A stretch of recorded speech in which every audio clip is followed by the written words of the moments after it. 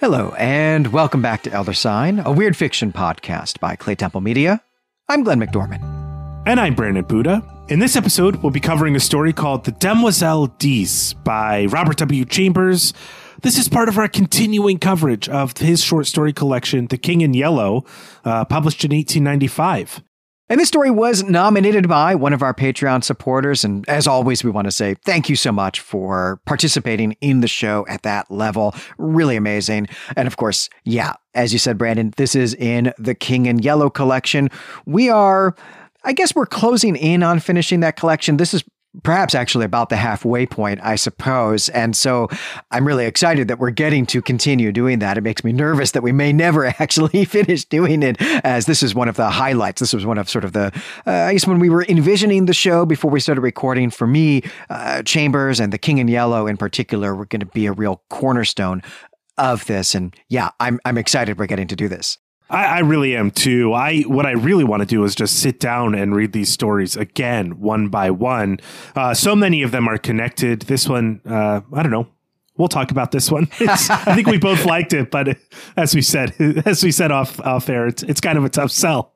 Yeah, well, it is. And this is one of the stories that I think people who are, coming to this collection by way of the Cthulhu mythos, or I don't know, True Detective, I suppose. You get to this story in the collection if you're reading it straight through, one story after another over the course of a week or a month or something like that. You get to this story and say, wait, what am I reading now? And we'll talk about that as we go. But before I unleash you to do the recap, Brandon, I do want to say, of course, when we do finish this collection, we will do several wrap-up episodes on it, or, something, one episode, I guess, that we would be calling a wrap-up episode, but then some adjacent things that we'll want to do first, like look at some Ambrose Bierce and maybe a few other adjacent things as well. So there will be opportunity for us to just read these stories straight through to, refresh ourselves on them before we do that. And I guess really when I say I'm getting excited about closing in on finishing the collection, I think that's a big part of what I'm excited about getting to. It's going to be so awesome. And I'm so grateful to our listeners who keep on nominating these episodes and commissioning them, because it gives us an opportunity to really meet one of our, personal goals, quite frankly, in even conceiving of this podcast as a show. All right. Well, that was a lot of preamble and just some cool story stuff to talk about. So let's do it, Brandon. Get us into this one. Yeah, well, before we even get to the story, there are two epigraphs that start the story. The first is a bit of verse in French, which I will not try to read nor translate. I tried to have Google do it. It couldn't translate some of the words, which was very disappointing to me. And I didn't feel like opening my French books. So, Glenn, I hope you have a lot to say about that one. The second one uses a strange kind of, is in English, and it uses a strange kind of construction that you see in a lot of, like Psalms, like Hebrew poetry and things like that. I'll read it just to get us going here. It's this. There be three things which are too wonderful for me, yea, four which I know not. The way of an eagle in the air, the way of a serpent upon a rock, and the way of a ship in the midst of a sea, and the way of a man with a maid. So we'll see if any of this stuff shows up in this story. I'm sure it won't. I mean, right. Why even write them? Yeah, this French epigram, which I will translate, this is not the only untranslated bit of French that's going to show up in this story. And we should probably just call attention to, because it's going to come up again, but we should probably just call attention to the fact that Robert W. Chambers lived in Paris. He went to art school there before moving back to his native New York, where he wrote the King in Yellow stories. And so he loves France. He loves Paris. And there's a lot of that bleeding into the story. But this epigram, I'm just going to give my own translation of this, though I could easily have looked up someone else's English translation. I did not. But this translates to something like, "But I think that I have descended into that shadowy place where Heraclitus said, the truth is hidden." Now, this French here, Brandon, this is not the French that you learned in high school and college. It's not the French that you would, speak today, because this is actually a line from the 16th century writer Rabelais, someone who is chronologically sandwiched between Mallory and Spencer in the history of English language literature. And, we don't talk like Thomas Mallory or Edmund Spencer either, right? So same deal with the French language, the development of the French language. And Rabelais was a really important, really influential figure on the cusp of the late Middle Ages and early modernity. He was a humanist. He was also a sympathizer with the Reformation, or that's probably overstating it, but he was at least in favor of the need for clerical reform, maybe is the way to put that. But he is best known today as the writer of a series of books that are usually collected under the title Gargantua and Pantagruel. These are prose epics about two giants. They're named Gargantua and Pantagruel. They're really a type of satire, and so their adventures are bizarre for sure. They're often grotesque. They're also often lewd, bawdy, kind of pornographic from time to time. I mean, they're really often kind of unsettling. And a lot of it, for jokes, right? It's just full of bawdy jokes, I guess. But right, the point is, it's hugely important in French literature. I probably actually just should have looked at what like the Penguin Classics translation said for those lines. It just, didn't occur to me to do that. For Your translation was great, Glenn. So I don't think we have anything to worry about. Well, we'll see. Someone might come at me about it, and which actually I would enjoy. I love, of course, learning where I've gone wrong with translations. There's something else in this line, though, right? Which is that it itself includes an allusion to another historical person, and that's Heraclitus. Heraclitus was an ancient Greek philosopher. He's one of the pre-Socratics, which is, just a fancy way of saying that he lived and worked and wrote before Socrates. And like most of the pre-Socratics, his philosophical writing only survives as what we call fragments, which does not mean that we just have bits and pieces of paper, like copies of his books have survived only as material fragments. It means that we don't have any copies of his work. What we have is quotations from other philosophers who usually are wanting to prove that he's wrong, and that's where we get any bit of Heraclitus. We get a lot of it from Aristotle, in fact. But Heraclitus is very important for a number of ideas that he had about the nature of the universe. Cosmology is what we would call that. He believed that the universe is made of fire as its core element. This is often a big part of what people are doing when they invoke Heraclitus, though I don't think that that's what's going on here, because Heraclitus was also really important in ontology, which is just to say the branch of philosophy that studies the nature of reality, the nature of existence. And Heraclitus promoted the idea that in English is usually called becoming, which is opposed to being. And this is about the nature of change, right? Whether change is possible, whether a thing is still a thing if it has changed, or still the same thing if it has changed, and all sorts of really interesting, really important, but also kind of mind-breaking questions about the nature of reality. And the tension here between, whether or not we're living in a universe that is characterized by becoming or characterized by being is super important in the philosophy of time. And so, this is also bled into cosmology in the 20th century, of course, as well. Now, I don't know if Chambers has anything like that in mind here in choosing this epigram. I think probably what's going on is just that Chambers wants us to prepare ourselves to be reading a story about someone falling into a place where some kind of truth is revealed. But I'm going to bring this Heraclitus stuff back at the discussion.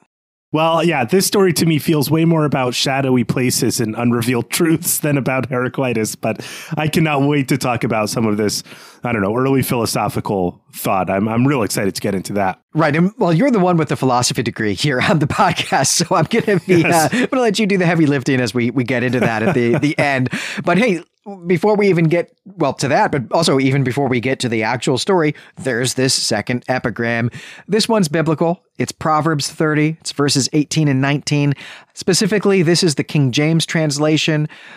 It is, I think, pretty clear what it's saying here, right? There are some really crazy things in the world that I can't understand. How do birds fly? How do snakes crawl up on rocks if they don't have any legs? Why don't boats sink in water? And then finally, what is it like to have sex? So, right, it's basically the exact plot of every 90s teen movie, but that's what's happening here. But I do think that the last bit, that last line here, or the last part of it, right, the stuff about having sex, that's what's going to matter for the story here. But, maybe we'll also return to this list at the end. Yeah, I think it's going to factor in certainly into the structure of this story. Before we get into the story proper, I just want to start by saying that this story is more of a straight romance story than anything else that we've read in The King in Yellow so far. There is a weird element to this story, but it's going to take us a little bit to get to it. So here's how the story basically opens. Right off the bat, we find ourselves in some moors in France, some deep swampland. And there's an American hunter who has found his way into these moors. He's come from Kerselec in order to do some hunting, but he's really not had all that much luck. So he takes a rest near a rock and he smokes his pipe. And while he's doing this, he remembers what old Gullivan told him, that where he's going, that's a bad place for a stranger, and he shouldn't go there alone. Should really consider taking a guide with him. And now this American hunter is really wishing he had, because there's no houses or even trees or even edible vegetation or anything like that in sight. And so Philip, our protagonist here, really wishes he'd listened to Gullivan. We get two place names here in this opening. We get Kerselec, which you just mentioned, Brandon. That's a village. And then also the island of Groix. And these names, these let us know that we are in Brittany, which is the northwestern peninsula of France that has a distinct linguistic and cultural tradition from certainly north central France, or, really, I guess what we would kind of think of as just being the rest of France altogether, in that the indigenous language of this region in the Middle Ages was not a Romance language, it was a Celtic language. And this region, because of this distinctiveness here, held a real fascination for weird fiction writers of the late 19th and early 20th centuries. And just, to cite an example of that, we have been in Brittany before when we covered the Gertrude Atherton story, The Dead and the Countess. Now, the village in that story was actually quite a ways away from where our narrator is here, but there are going to be some similar characteristics, and Atherton and Chambers, they're contemporary with each other, so that makes some sense. And I have to say, too, that I just love this opening. I mean, this story begins with the phrase utter desolation, which is exactly how it feels to be out on a moor like this. I've never done this in Brittany, but I've done plenty of it in England, and it is really, truly so easy to get lost when there are just no landmarks. And even though you know that the ocean literally cannot be more than a day's walk away in just like any direction, it still feels like you're just going to be stuck here forever. And, I never had like, someone like old Gullivan, like an old friend tell me, don't go out there alone. But I have had plenty of people at pubs tell me, yeah, you're clearly an American and therefore you just have no business going out there on your own. I've done it every time. Look, I did make it back, but there were some times I was in exactly this situation that Philip finds himself in here. And it's a great place to start a story. Chambers also has some really evocative descriptions here. This is actually the first time that we've gotten any wilderness from Chambers, right? All the other stories in this collection have taken place either in Paris or New York. That's right. Yeah, this is kind of a wilderness story. Absolutely. And I'm really relieved to hear that you made it back from all those trips to the moors, because for a second I was getting concerned that I was doing a podcast with the voice from beyond the grave. So I can really sleep easily now. I mean, we have not actually seen each other since the pandemic started, right? So who knows where either of us is actually talking from at this point. That's true enough. I also want to point out here something that I failed to mention, and this is not going to come through in my recapping of this story, that this is a first-person account as well. I'm kind of taking the third-person approach in the recap. Well, you always kind of have to do that. But this is really, we're deeply in Philip's point of view, and he's telling this story as it's happening to him. At least it seems that way for most of the story. But anyway, Philip hikes around after this moment where he takes rest to smoke his pipe and remember the wisdom of old Gullivan. And then he gets tired again. So he sits down and is overcome with drowsiness. But before he can doze off, he sees a great bird quivering in the air above his face. And then he sees some darting and he follows that motion, like bodily. He gets up and walks to where he saw the darting happen. And he comes across a falcon that has felled a rabbit. Its talon in the neck of the prey. So that's pretty startling, especially as this falcon has like little bells on it. And that indicates that this is a hunting bird that someone has trained. So there's definitely people around here.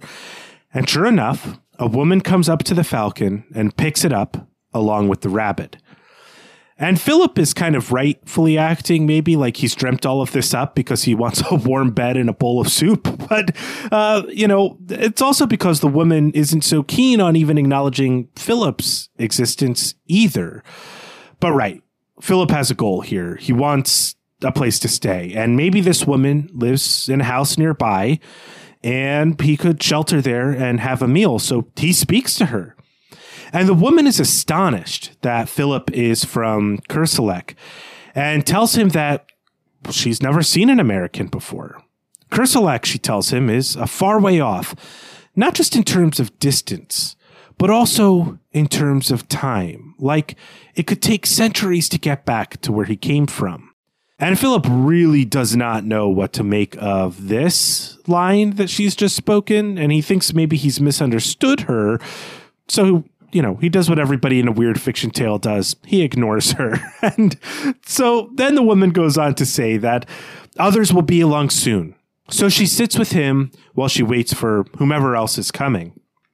And she further says that the moor is beautiful. I mean, when you don't have anything to talk about the landscape and the weather. That's how to be civil. And Philip replies that the moor is both beautiful and cruel to strangers. And the woman responds, beautiful and cruel. And then Philip, trying to be clever but sounding stupid, says, yeah, that's just like a woman. And this pronouncement really upsets the woman. And she says that she's going to prove him wrong, that women don't have to be both beautiful and cruel. And this will be the revenge that she takes on his statement. And look, here come the two other men that she was waiting for. It's Hastur and Raoul, who are also both carrying falcons. Yeah, so what Chambers is doing here is saying, everyone's seen a rom-com, but what if I wrote one about falconry? And look, we knew this was coming, right? The epigram told us to be on the lookout for some sexy business, and here it is. There's a bungling narrator, an alluring falconress, and they're having a meet cute on some utterly desolate moors. It is 100% my jam, though, as we said at the top of the show, we do know that this is one that a lot of other readers bounce off of. Yeah, even though it's a short enough story that you really shouldn't. It's quite fun. But all right, I cannot let you say Hastur, Brandon, without stopping and pausing. I won't say much about that here because we'll make this a discussion point. But yeah, one of the falconers is named Hastur, right? And that is super weird because that does not really seem to work with what we know about Hastur from the other stories in this book. And that will be the question that we tackle in the discussion. Yeah, I'm really excited for that because, yes, we have seen this name show up before in somewhat more ominous modes, I think. All right, so what's actually happening here is that Philip has fallen in with some falconers, and he's also really into this woman suddenly. And he basically tells her that, when she's like, hey, come back to my house, he's like, oh, man, I totally forgot how tired and hungry I am because of you. And she finds this very charming. She calls him old-fashioned and gallant, and he's making a really good impression on her. So, right, she invites him to stay at her place. This is another bit of her revenge to prove him wrong about women being both beautiful and cruel. And then everyone walks back to the house where the falconers live. It's really kind of a bit of an estate. And the falconers and the steward of the house and Philip also engage in a bit of a ritual around presenting a cup to the woman who sips from it. And then she offers a drink to Philip. And he says this in response to this cup, receiving this cup and then also offering it, I suppose, as well. A stranger whom you have saved from dangers he may never realize empties this cup to the gentlest and loveliest hostess of France. It's a very nice toast. And the woman responds, in his name. And then she finishes her drink. And then she says to Philip, basically, welcome to the Chateau d'Ys, except in a very feminine and noble voice. Okay, so this name, Chateau d'Ys, is probably meaningless to most English speakers who are going to be reading this for the first time here in the 2020s. But this is a spit take moment, I think, if you're French, and certainly if you're Breton. Ys is a city that features in a kind of folk tale, a popular story dating from the Middle Ages. It first appears in the 15th century, in writing anyway, but this text is clearly not inventing the place. Though to be clear, Ys is imaginary. It's a legendary place. It's not a real city in France or Brittany. But in the fictional setting of the stories about Ys, Ys is an imaginary city out in the ocean off the coast of Brittany that's built on land that was reclaimed from the ocean.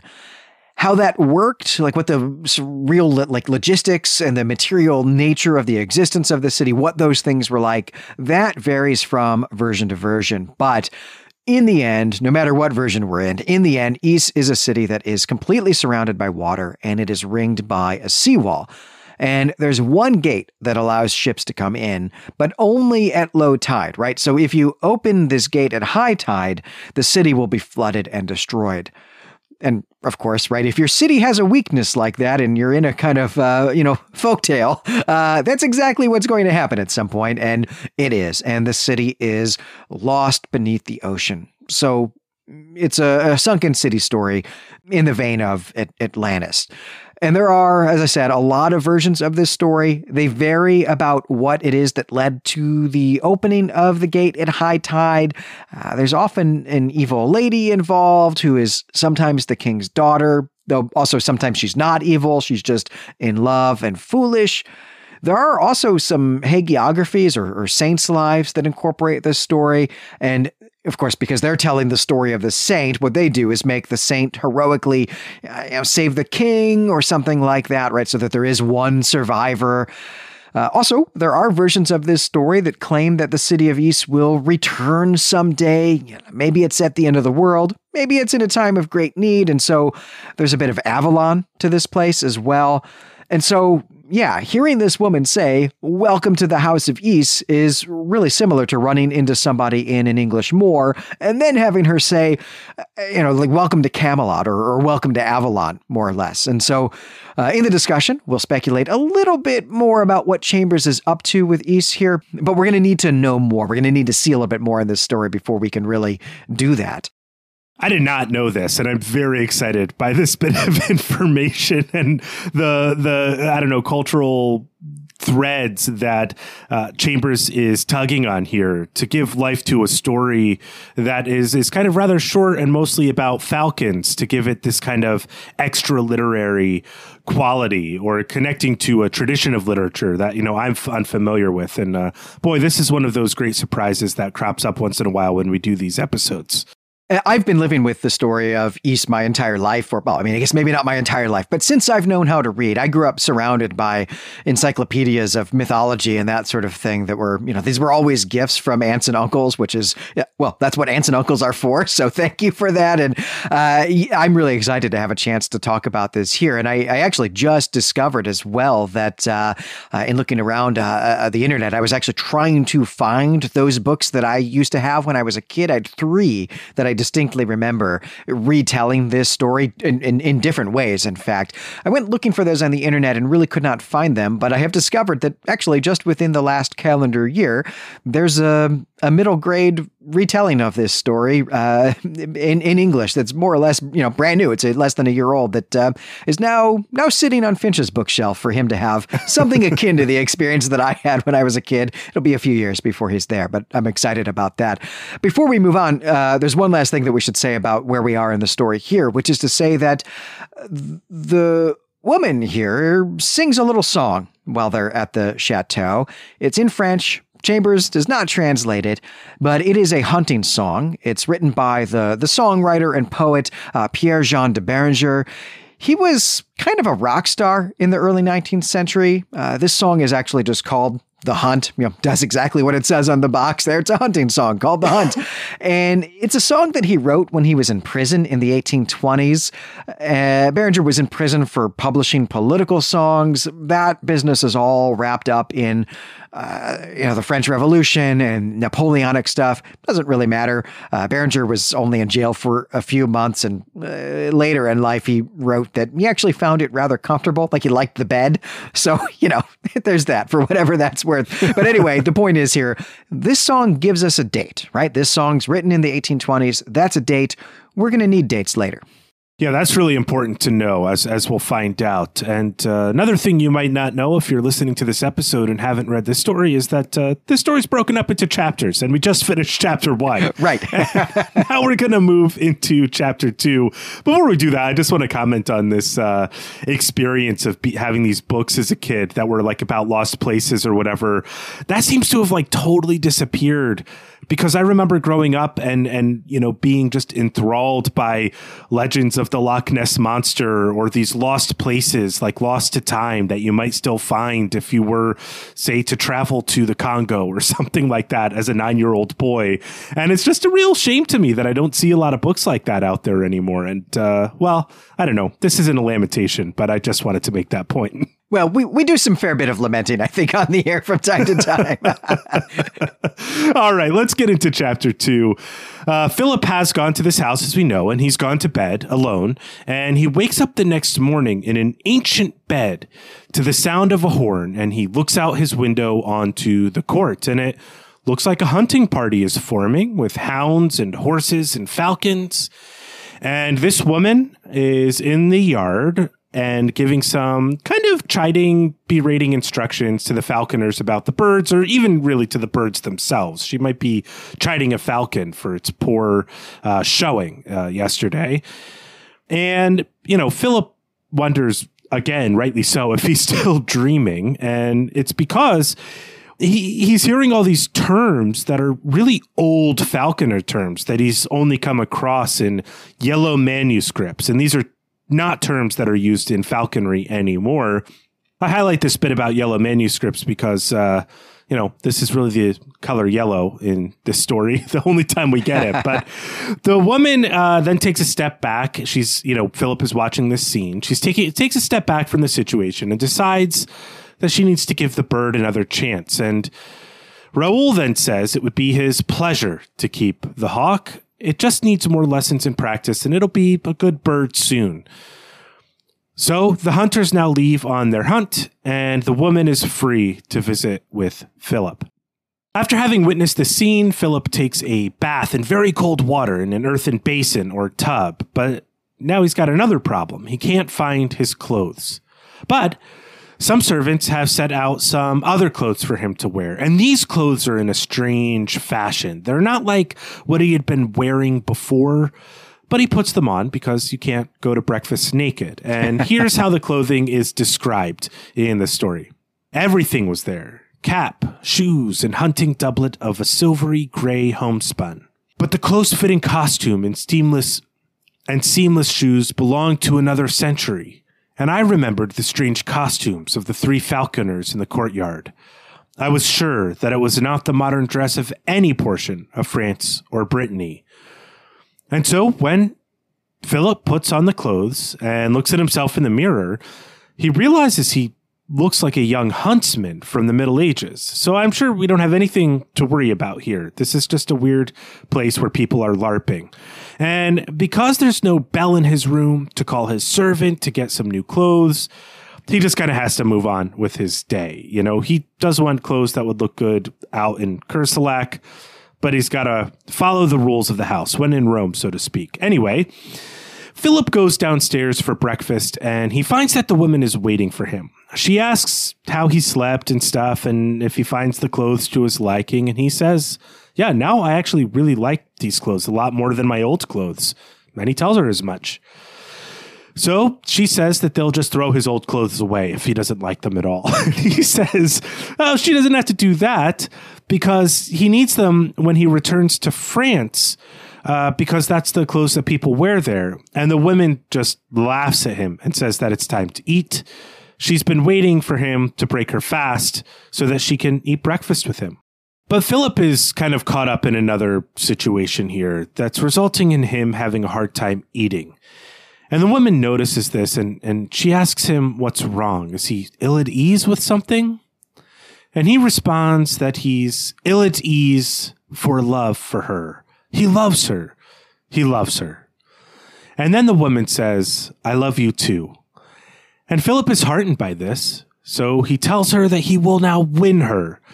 And it's at this point that they exchange names for the first time. And so this is where we learn that Philip is named Philip and the woman is named Demoiselle Jeanne d'Ys. I always try to tell people I love them before learning their names for the record. It's a solid strategy. Philip's really hitting it out of the park here. I mean, do names really matter when true love is, by any other name? Anyway, the two continue to chat, and this is where Philip really learns about the Demoiselle d'Ys. Her parents died maybe long ago. She's lived here for 19 years with her nurse, Pelagie, as well as with the Piqueur and the 4 falconers who had been in her father's service. She's also never left the moorland, and she's actually not even seen any other people except for her falconers and servants. She says that she must have heard of Kerselec at some point in the past, maybe when she was a child, and she knows all about werewolves and Jeanne La Flamme, the 14th century Duchess of Brittany. She learned about those people from her nurse. Yeah, so she's really up to speed on current events, and she's seen ships too, and she knows that the moors are enchanted, and she is very serious about all of this, from the enchanted moors to the werewolves to the existence of Jeanne La Flamme. Right. The enchantment is that anyone who wanders into the moors will be trapped. And yeah, as you said, Brandon, this is something that she knows about because of her nurse. So, it's probably just some lower class superstitious nonsense that we don't need to worry about or take seriously at all. But yeah. Anyway, so we do learn this woman's name here. It's, Jeanne. It's Jenny, right? Which I just want to say is not, to my knowledge, the name of any character in stories about the city of Ys. She does also give us the names of some stories that she knows, again, from her nurse. Loup Garou, which just means werewolf, as you've translated it, Brandon, and then Jeanne La Flamme.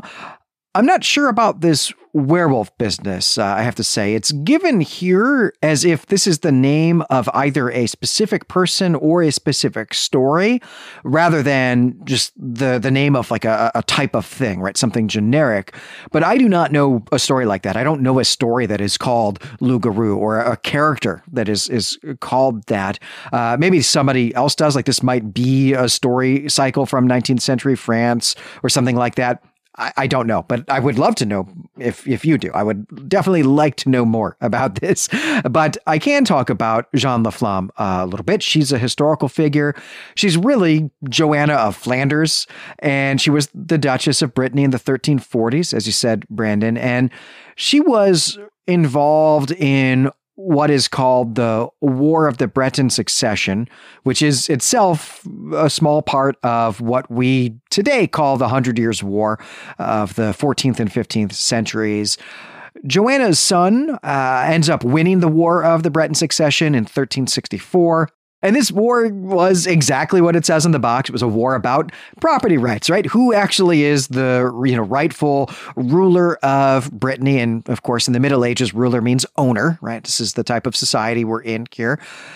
But in later stories, early modern stories, Joanna of Flanders becomes Jeanne La Flamme, and she's transformed into something of a Breton folk hero. She's someone who's interpreted as fighting to keep Brittany for Bretons against the incursions of the French and the Anglo-French.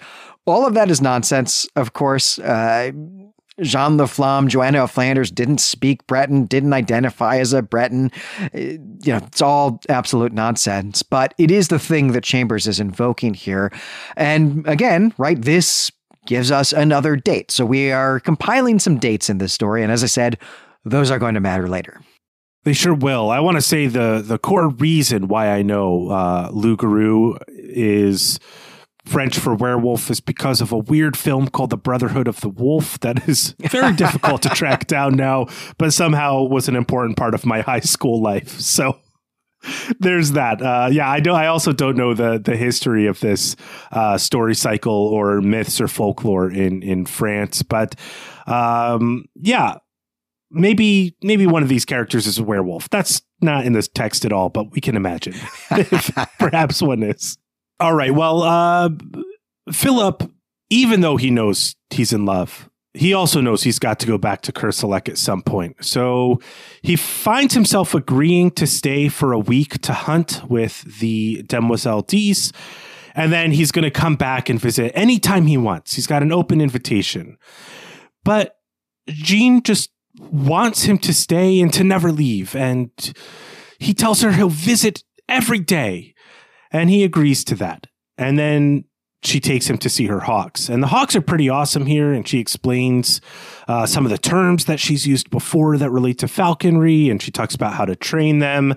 But Philip only has love on his mind here. And he says that she's already caught the only falcon that she needs, which is not true if you rely on falcons as a hunting tool for food. But Philip is already tamed and he's dressed and he's belled. And Jeanne is delighted by this. But actually, she does want to talk about falconry here because it's a pretty big deal for her. So they talk a little more about love, and then they talk about falconry and a little more about how to train the falcons. But something is upsetting the birds at this point. They're flapping their wings and squawking. And here's what it is. There's a serpent moving across a rock towards them. And Philip asks if this snake is harmless, and the woman says that it is a viper, certain death. But then Philip, for some reason, moves forward to examine the serpent. He wants to kill it, I guess, as a way of winning the demoiselle. But before he does that, they kind of really get into some kissing for a little bit, and the serpent is still there, and it's moving towards them some more. And then the serpent strikes at Philip again, and Philip stomps the serpent to death before losing consciousness. Philip wakes up sometime later, and he looks around in terror. Jeanne is gone, but the viper is there, dead. Some landmarks are also there that he remembers, but the house, the garden, the fruit trees, the falconry blocks, everything man-made is gone. Philip moves forward to investigate, and he calls out Jeanne's name. Then he falls because his leg is still damaged, and he finds a shrine carved in stone, and he reads the inscription that has been written on it. Pray for the soul of Demoiselle Jeanne Dise, who died in her youth for love of Philip A. Stranger, A.D. 1573. And then the story ends with this final line. But upon the icy slab lay a woman's glove, still warm and fragrant. And that's the end of the story. We're all familiar with this type of story, right? Where the character seems to have been experiencing a kind of dream, and maybe we, the readers, weren't aware until the very end that what we were reading was supposed to be a dream, or probably a dream. But then, of course, the character is confronted with material evidence that, nope, actually, it wasn't a dream. It was all real, even though the reality of it defies our rules for how the universe works. And that's what's going on here. So we'll be talking about that. But this story is also just really heartbreaking in a kind of straightforward way, right? Philip met a woman, he fell in love, and for some reason had her taken from him, had that love taken from him. What's worse, of course, right, is that that's the same story from her perspective. And she died from this, and I think that this is a euphemism for suicide here, probably, right? That's something we can speculate about, I suppose. But the real thing, of course, right, is how does this work, this time travel business? That's going to be the first topic of our discussion. But before we get into that, we would like to ask our listeners who are not already supporting the show on Patreon to consider doing that. At all levels, you get access to monthly bonus episodes, plus any extra series that we do. And right now, that includes the 14 episodes that we have done on H.P. Lovecraft's At the Mountains of Madness, which we are in the middle of wrapping up right now. And then from the second tier of support and up, you get to vote in the polls that decide what we cover. There are also some bonus episodes that are only available at that tier and up, and that does include the King in Yellow story that precedes this one. That's the Yellow Sign. And your support keeps the show on the air and all the other shows that we do as well, of course. And yeah, we think you get some cool stuff in return for helping us out. So if you can, please join us. It really does help, and it also really means a lot to us. It helps. And really, what we have on Patreon is like a whole other series of content, multiple series of content that you have access to that we put a lot of work into, just like we do on the main show. And it's really there because of how much we value your financial support for the network. And also, along with your support, we're able to do some longer works of weird fiction, like we did with the Mountains of Madness, some bonus series that let us really breathe and take our time with some bigger works of the genre that we're just excited to get to. So just go to Patreon and look at the different support tiers, take a look at some of the goals that we have. And if you want us to reach those goals, that's the way that you can help. So like we say, we're so grateful for all the support we're getting already, but we have some really cool stuff in mind the more support we get. And you can find us on Patreon at patreon.com/Clay Temple Media. Well, Brandon, let's jump right into talking about the timeline here, the metaphysics of time travel. We get this date at the end, 1573. That is a shock, right? We're surprised to discover that this business with the manor, the Chateau d'Ys, is happening in 1573. Though, of course, Chambers has built that up for us with the business about the clothing and all the stuff about falconry and also language and so on. But, it's meant to be a shock, maybe not to us, but it is definitely a shocking revelation to Philip to see this date, 1573. But we don't actually get a date about when the present is. And since for us reading this book at all, right, the composition, the publishing of this book is removed from us by over a century, I think we should talk about when we actually think even the narrator is living. Right. So this was published in 1895. So my gut was just that this was contemporary with the time that Chambers was actually writing this story. Philip is also keen on pointing out that he's an American. So definitely 19th century, I think, to have that kind of identity. And Demoiselle Jeanne d'Ys has no idea really about Americans, but she kind of covers that up by saying, well, I've never seen an American before, right? So I think definitely it's sometime after the founding of America, the establishment of something like an American national identity, and 1895 is kind of when I'd put the present day Philip in this stream of time. Yeah, I agree completely. It is contemporary to Chambers' own life. Chambers may even really just be drawing on some actual experience he had with going to Brittany. I don't know if that's true or not, but yeah, Chambers lived in France in the 1880s, right? So maybe it's the 1880s, but the point is Chambers' own lifetime for sure.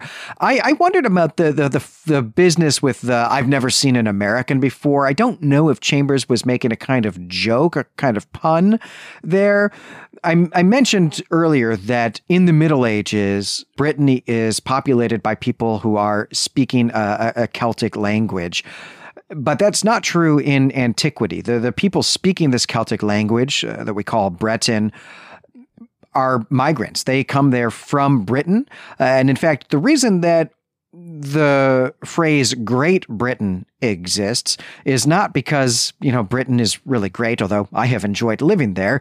It's really a mistranslation from the Latin, and what we really mean is just big. It's Big Britain, and that's to distinguish it from the Little Britain, which is Brittany, which of course also is distinct from Wee Britain, which is a neighborhood in California that no one should ever visit. But the point is, that's a medieval name for this place. The Latin name for this place is Armorica, which can sound an awful lot like America. Yeah, right. And so I wondered if Chambers was making a pun there. Probably not.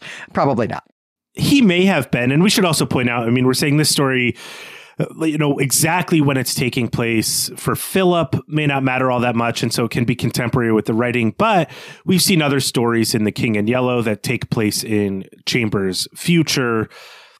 It could be that Philip is from that time as well, but it's just not that germane to the plot. No, and I think really what matters is, hey, he's not living in 1573, right? I think that's what matters, and it is materially like the late 19th century, right? For sure, in terms of like he's got this gun, he's got the pipe, the clothing as it's described, and so on. But we now have to talk about what actually has happened in this story.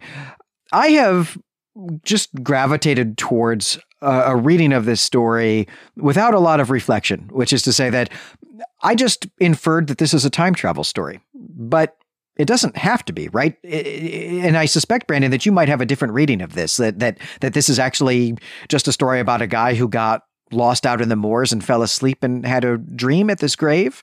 That's not quite my reading of the story, but it certainly is supported by evidence in the text where he keeps on like falling asleep and dreaming, and then he wakes up and there's a dead snake next to him. So we have to wonder about like how the snake died. It could have been an eagle or another hawk on this island who killed the snake, and that was just really good luck. Though it does seem as though he was bitten by a viper. But you're right to point out that this, to me, reads more like a straightforward time travel book, but it follows the logic of a dream. This falling in love with a mysterious woman in an enchanted place, not learning her name until, after you say, I love you, that she's kind of this, dreamlike figure, that he's hearing language he only read about in the past in a yellowed manuscript. There's a lot of dream logic in this story.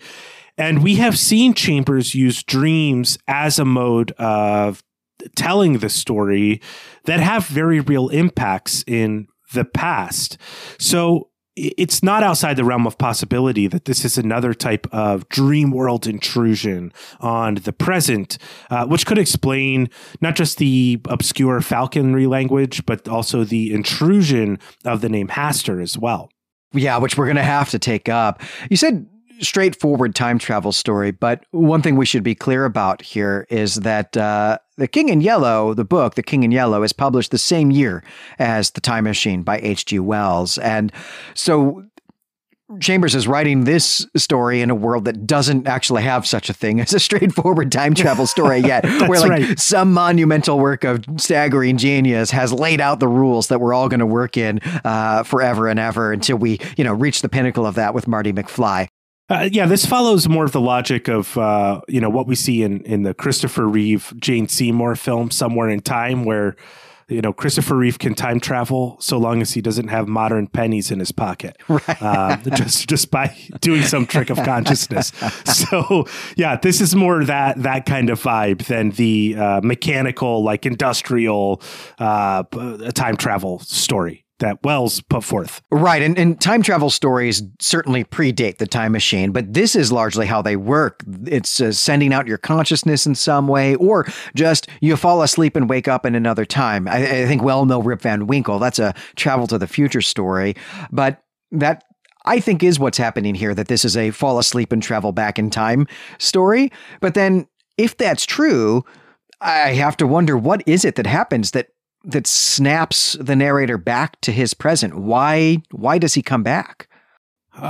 Maybe there are rules about the number of times you can fall asleep in this time period, but I definitely think it's the viper bite. This serpent, right? This image of some kind of fall, of representing the breaking of kind of pure love situation that intrudes on this moment, and it strikes Philip and he goes down. And I think that the viper is kind of to use a phrase, the serpent in the garden, so to speak. Yeah, snakes, they're not good. They're not good when they show up in stories, right? And so something is going on here. I don't know if, there's some kind of chemical reaction with the venom that means that a human being or anything else, I suppose, bitten by the snake is going to snap it back to its present time in the rare chance that it happens to be time traveling. I suspect that's not how Chambers is conceiving of this, but there does definitely seem to be something about the snake and the snake bite that brings him back. Like if he'd avoided being bitten, then he wouldn't have been snapped back. But what other things might have brought him back to his present from 1573 or the 1570s? I don't know. I don't really understand, how this works here. Yeah, symbolically, it's a little cluttered. And then also just there's not a rational thing. I mean, it's really following this dream logic. Like I said, even the way the snake appears in the story and the way it moves, the way Philip and Jeanne ignore the snake and just start like kissing a lot, all of that's very dreamlike, as if they know they're going to be torn apart on some level. The snake means certain death. It certainly does for Jeanne. It might for Philip. I mean, are we reading that Philip is going to die from this viper bite at the end? He's still in pretty bad shape. Oh, I don't think so. I think the heartbreak, the tragedy works better if he makes it back to Kerselec, makes it back to America, and that's it. He just never knows love again. This was his one shot at it, and he's just going to live with a broken heart the rest of his life. I think that's the romance writer story here. Yeah, I think so too. I don't think he dies from the snake bite, but it certainly interests him, and it takes him out of the enchantment.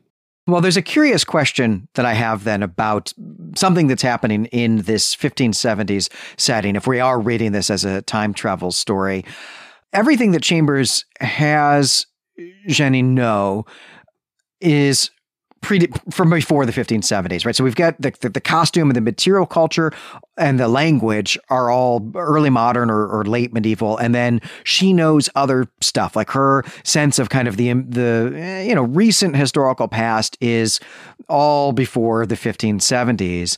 But Chambers does this weird thing where he has her sing this song in French. He doesn't translate it. That is not medieval or early modern. It's from the 1820s. And so how can she know that song? How can she know a song that was written in the 1820s if she's living in the 1570s? Perhaps Philip is not the first person to become trapped in the enchanted moors. And whether or not she's fallen in love with other people, she might have picked up some hunting songs or something along those lines from others who have been trapped in these moors, who take centuries to find their way back home. I like this idea. I like that there might be a series of stories about people who show up at the Chateau d'Ys and are always like, commenting on the clothing and all that sort of thing. But also, maybe they show up from different periods. Yeah, that's a story cycle that could be written. People have done a lot of spinning off of The King in Yellow, but that's not one I think that I've encountered before. So maybe that's your angle into this, Brandon. Perhaps, yes, though I am the wrong person to write the enchanted woman in the Enchanted Castle story. That's a fact. Well, I was bothered by this use of the song here, this Berenger song from the 1820s, but I will say that I don't think that Chambers means for that to be weird. I don't think he means for us to actually notice that. For one, it's not verbatim. He changes up a few things, but it is clearly that song. It is clearly the song "The Hunt" by Berenger from the 1820s, but he changes it up just a little bit, which may actually mean that Chambers himself doesn't know when this song is from, that he just heard this song when he was living in Paris. This type of song that you might have heard people actually just singing around Paris, like in a bar, or possibly just some kind of musical performance at a park, or just people on the street. These were very popular songs about 3 generations before Chambers lived in Paris. So I don't know. This would just be like hearing the Beatles out in the world today, right? And so Chambers may have thought that, Chambers may have just been taking a song that he heard and putting it in this story without knowing the provenance of it or caring about the provenance of it at all. But it may also be that Chambers thought that this song was medieval in some way, and possibly even Breton. I mean, it is a hunting song. It is describing hunting in a pre-modern setting. There aren't any guns or anything in this song. It is describing something like that. And so he may have thought that it was an older song. And so it just seems to me like Chambers here, kind of whichever of those angles is right. Chambers, what he's doing here, really writing this story now that he's back in New York, is just invoking the culture that was around him when he was living in Paris in the 1880s and the early 1890s. I mean, there's also the fact that a good folk song will always kind of sound timeless, I think, to the ear, and that especially things that are being sung in taverns and things like that. Maybe nobody even knows where they ever came from. We have attribution now, but many people might not have. And so you just think this sounds old, and it's going to sound old to the reader's ear as well when they're reading it in my story. Yeah, I think that is likely what happened, though I should say that people contemporary to the song in the 1820s knew Berenger wrote it. Berenger, I described him as kind of a rock star. He becomes rich from writing these songs, though not at the time that he had written that song. It's a little bit later, and maybe not that song specifically, but he becomes a wealthy person because of writing songs like this. So people did know who he was, at least at that point. Maybe comparing him to the Beatles was perhaps a mistake there. It'd be like hearing, a Motown song by a band that you should know the name of, but you're not really sure about. I think that's probably more the sort of sense of hearing this song in the 1880s when Chambers was living in Paris. I want to actually follow this train of thought of just thinking about Chambers soaking up what's in the milieu of Paris here, Belle Epoque Paris, as he's living in it, to think about Yeats at all as a thing that he's incorporating into this story, a place, a legendary place that you've only just heard of as we've been recording this episode, Brandon, that I suspect Chambers had not heard of before going to live in Paris either. And in fact, I think that probably the reason that he knows about this, well, there are a couple reasons why he knows about this, but it's really just to say that in the 19th century, Europeans, especially Western and Central Europeans, are getting extremely interested in folktale traditions. This is all wrapped up in the movement of nationalism, which we actually talked about at perhaps extreme length when we did our pair of episodes on the first story in this book, The Repairer of Reputations. And France can be a little bit strange in that picture, in that this region of France in which people in the Middle Ages did not speak French, but spoke a Celtic language, is not having as much of a revival, not having as much of a nationalist movement, I should say, as the equivalent place in the United Kingdom, which is to say Wales.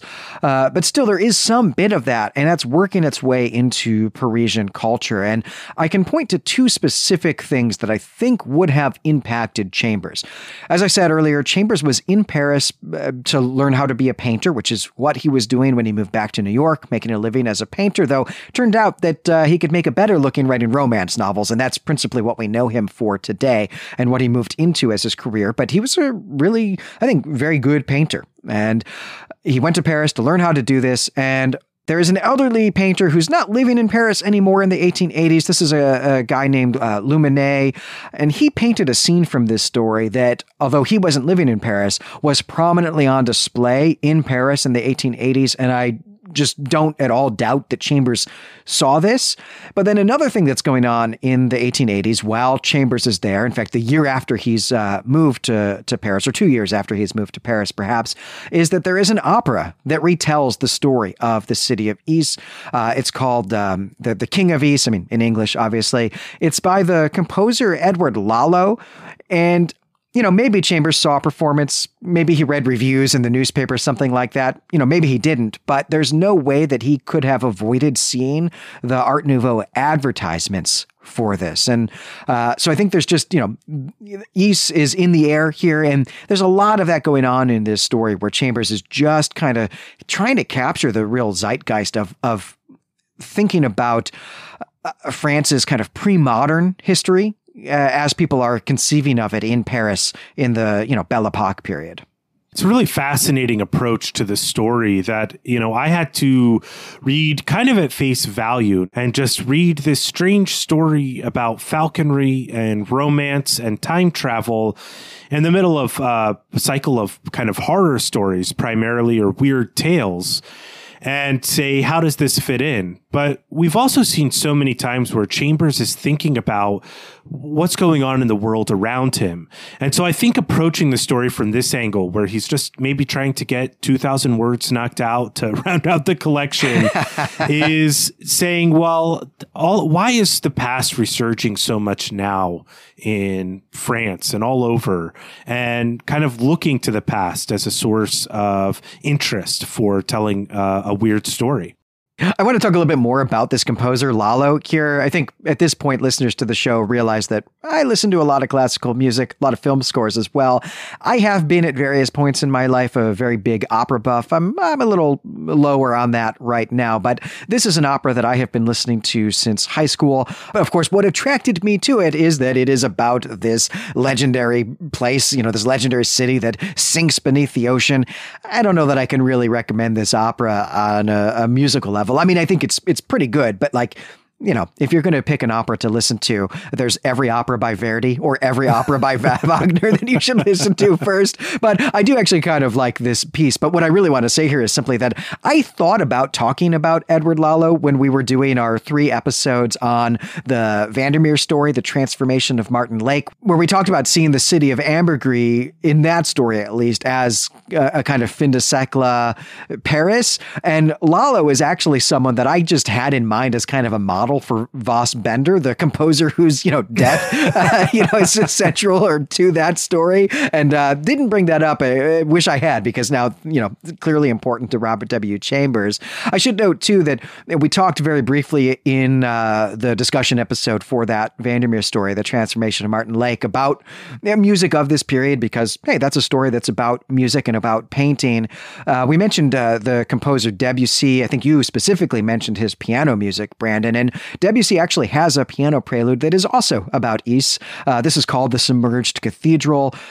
This is not something that Chambers could have heard in Paris because it was composed 20 years after he had left Paris. But it's a really beautiful piece. I recommend people listening to that. But that's all just kind of an aside. I mean, I would recommend that piece over the Lalo opera any day. But anyway, that's just an aside.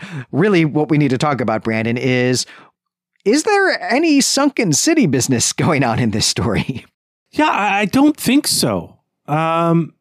It looks like that what has happened to this estate is that it's just crumbled from disuse over time.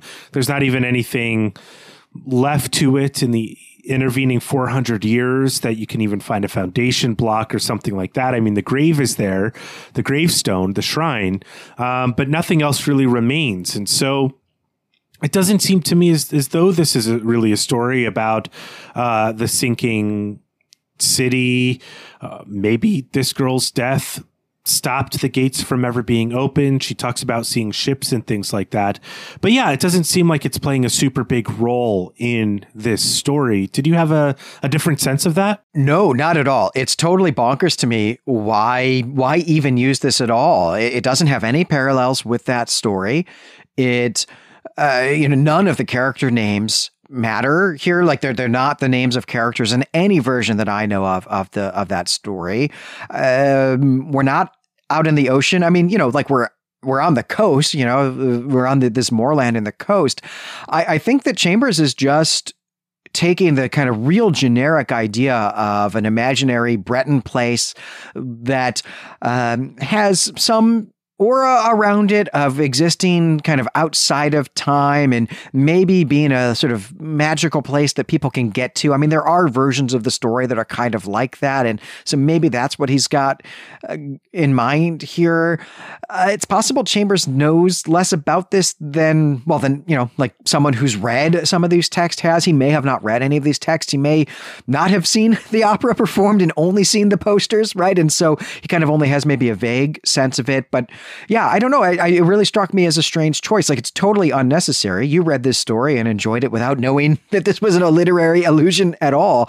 And it's not a very good allusion, I don't think. Yeah, I mean, it kind of reminds me of an idea, or like a kind of an idea you might have as a writer when you're like, oh man, Chichen Itza is a really cool phrase and it seems like an ancient city, or like whatever, however you approach that idea. And you never do any research on it. You're just trying to capture the way that you feel about that place just from hearing it passed around people in, contemporary culture or whatever. You see it on the cover of a book and you're like, oh, there's something exciting about the mystery of the place. And then you write the story and you go back and you do research and you're like, I'm an idiot. There's actual real stuff about this thing. I made a huge mistake. Well, I don't think it's quite at that level. And in fact, I think that we could probably actually compare what Chambers is doing here to something that his contemporary, Arthur Machen, is doing with Welsh material, where, Celtic in the same way that this Breton material is here. There's a lot of really interesting early medieval literary material that works its way into broader traditions, right, from Wales into the Arthur stuff, the Arthur cycle, which is all actually French in its origin. And Machen is drawing on that material as well, but in a way that's not drawing on it often anyway, in a very literal way. He's drawing on a kind of sense of it rather than making real textual allusions to specific works of literature. And I think this has that same feel to it. Yeah, I think that's right. I mean, I was using a hyperbolic case there, but it's certainly, I think we've all felt that type of excitement or wonder or mystery at something and thought, that's the feeling I'm trying to capture. And, wouldn't surprise me if Chambers was doing something along those lines. But yeah, clearly he's done it much better than certainly I would have been able to do. Well, Ys is not the only name that features in this story that we need to think about. As we said, Hastur. Hastur is here in this story, or the name Hastur appears in this story, and it belongs to one of the falconers. And this name has appeared before in The King in Yellow. It's all over the Repair of Reputations. That's really the big place where it shows up. I won't go through all of the references. I won't read them all into the microphone here, though. This is probably something that we will do when we eventually get to doing a wrap-up episode, or more likely pair of wrap-up episodes on the King in Yellow a few years hence, or as quickly actually as our Patreon supporters want us to get there, I suppose. But anyway, they're in the Repair of Reputations, this name Hastur. It appears in this book that Mr. Wilde has, this book, The Imperial Dynasty of America. Castaigne is able to, read some bits of this. We get something like a line that's from when from Carcosa, the Hyades, Hastur, and Aldebaran, appearing in the text. And Mr. Wilde talks about Hastur a little bit, also in the same breath as Aldebaran and the Hyades, the dynasty in Carcosa. And there are some other instances of the word Hastur in this story, but the other one that I think really matters the most is this. And here I will just read this verbatim into the microphone. The time had come. The people should know the son of Hastur, and the whole world bow to the black stars which hang in the sky over Carcosa. And for the most part, these lines really indicate that Hastur is a place. I mean, son of Hastur could mean son of a person named Hastur, but this really, all the other lines refer to it as a type of place here. At least that's my sense of it. That's my sense of it as well. It could be a star or a place named for a star or something like that. But I don't know, maybe Hastur's a werewolf and Son of Hastur is about right. Urban fantasy race or something like that. And actually what we're reading is a series of stories about werewolves, a stealth urban fantasy story cycle, something along those lines. But yeah, it's a curious name to throw in here, other than to add to the dreamlike quality of this story, that maybe this name is the connection to the King in Yellow mythos, apart from the phrase yellowed manuscript. Yeah, I don't know that yellowed manuscript really right, that's not a strong case here. That's what old manuscripts are. I mean, there's like a real limited color range for old manuscripts, right? So that's going to be one of them. But this also appears, the name Hastur also appears in the story The Yellow Sign. And the line we get there is the narrator talking about Tessie. He says, "We spoke of Hastur and of Casilda, while outside the fog rolled against the blank window panes as the cloud waves roll and break on the shores of Hali," which I think is actually a line that we read straight into the microphone when we did that story as well, because it's a really beautiful line. And here it might be a place. It's just saying we talked about Hastur, but it's paired up with Casilda, who is definitely a person. So, maybe it's a person here. But in either case, these elements are taken from The King in Yellow. They're talking about the fact that they just read the play, The King in Yellow, here. And so, yeah, I just don't really know what to make of the appearance of the name Hastur as like a 16th century Breton falconer. It's really weird. I have no idea what to do with this. I really don't either. I wish I did. I mean, all I can say is just to repeat this notion that it just adds to that dreamlike quality. It connects this story to the larger story cycle in a strange way. And maybe there's a story to be written about Hastur, the same way we think of constellations or something like that, mythical beings about this is where, he landed his resting point at some point during his life. But then maybe he's the originator of the whole concept of the King in Yellow, of Carcosa and things like that. So there's just no way of knowing other than it kind of lends credence to the notion that Philip sort of dreams all of this and that he's read The King in Yellow, and this name, like the old falconry terms, has found its way into his dream. Yeah, I really want this story to just be a time travel story, but I think that the literary allusions, including the ones to stories previously in this book, support that reading instead, I think, right? This idea that something is just happening in the mind of the narrator. And that might really be the glue here, like where this is a King in Yellow story is that while Philip has been visiting his old friend in Kerselak, well, it turns out that guy's got a copy of The King in Yellow, and he read it last night, and that was a mistake. Yeah, and then he ignores good advice about taking a buddy hunting with you. So he just ends up here where he ends up. All right, one last thing that we need to do before we close out this episode, and that is to come full circle, to return to the epigrams that Chambers gives us at the start. Let's start with the one that's, I think, probably most on the nose. That's the bit from the Bible, from Proverbs 30. And I'll just gloss this again, right? There's a line here where we're wondering, hey, how do birds fly? How do snakes crawl up on rocks if they don't have any legs? Why do boats float in the water? Like, why don't they sink? That's weird. And then also, what is it like to know the love of a maid? Except for the boats business, and maybe also the boats business, you can demonstrate this to me, Brandon. But hey, the rest of this stuff all shows up here. We've got a snake, we've got falling in love with a woman, got a lot of falcons. Yeah, I mean the boats are here too. We have this wonderful line that just squeezes them into this story where Jeanne is telling her story to Philip, and we get this. She had, it was true, seen ships at sea from the cliffs, but as far as the eye could reach, the moors over which she galloped were destitute of any sign of human life. So yeah, this is, also in relation to the Yi stuff, this is not about letting ships into this city in any way, but she's seen ships, and maybe, they're as strange a thing to her as werewolves, these kinds of odd objects that are out there in the world that she just doesn't have any real experience with, but she's heard about.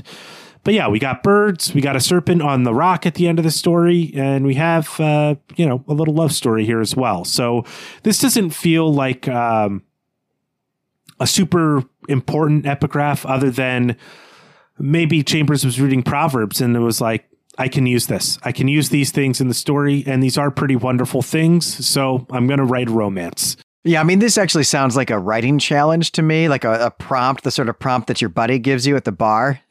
Yeah. Write a story from this, which actually, those are the best stories. Right. Yeah. And I mean, there's actually like 4 other of these formulations in different books of prophets and Proverbs in the Old Testament as it's collected, 6 things the Lord loves, yea, 7 things that he hates.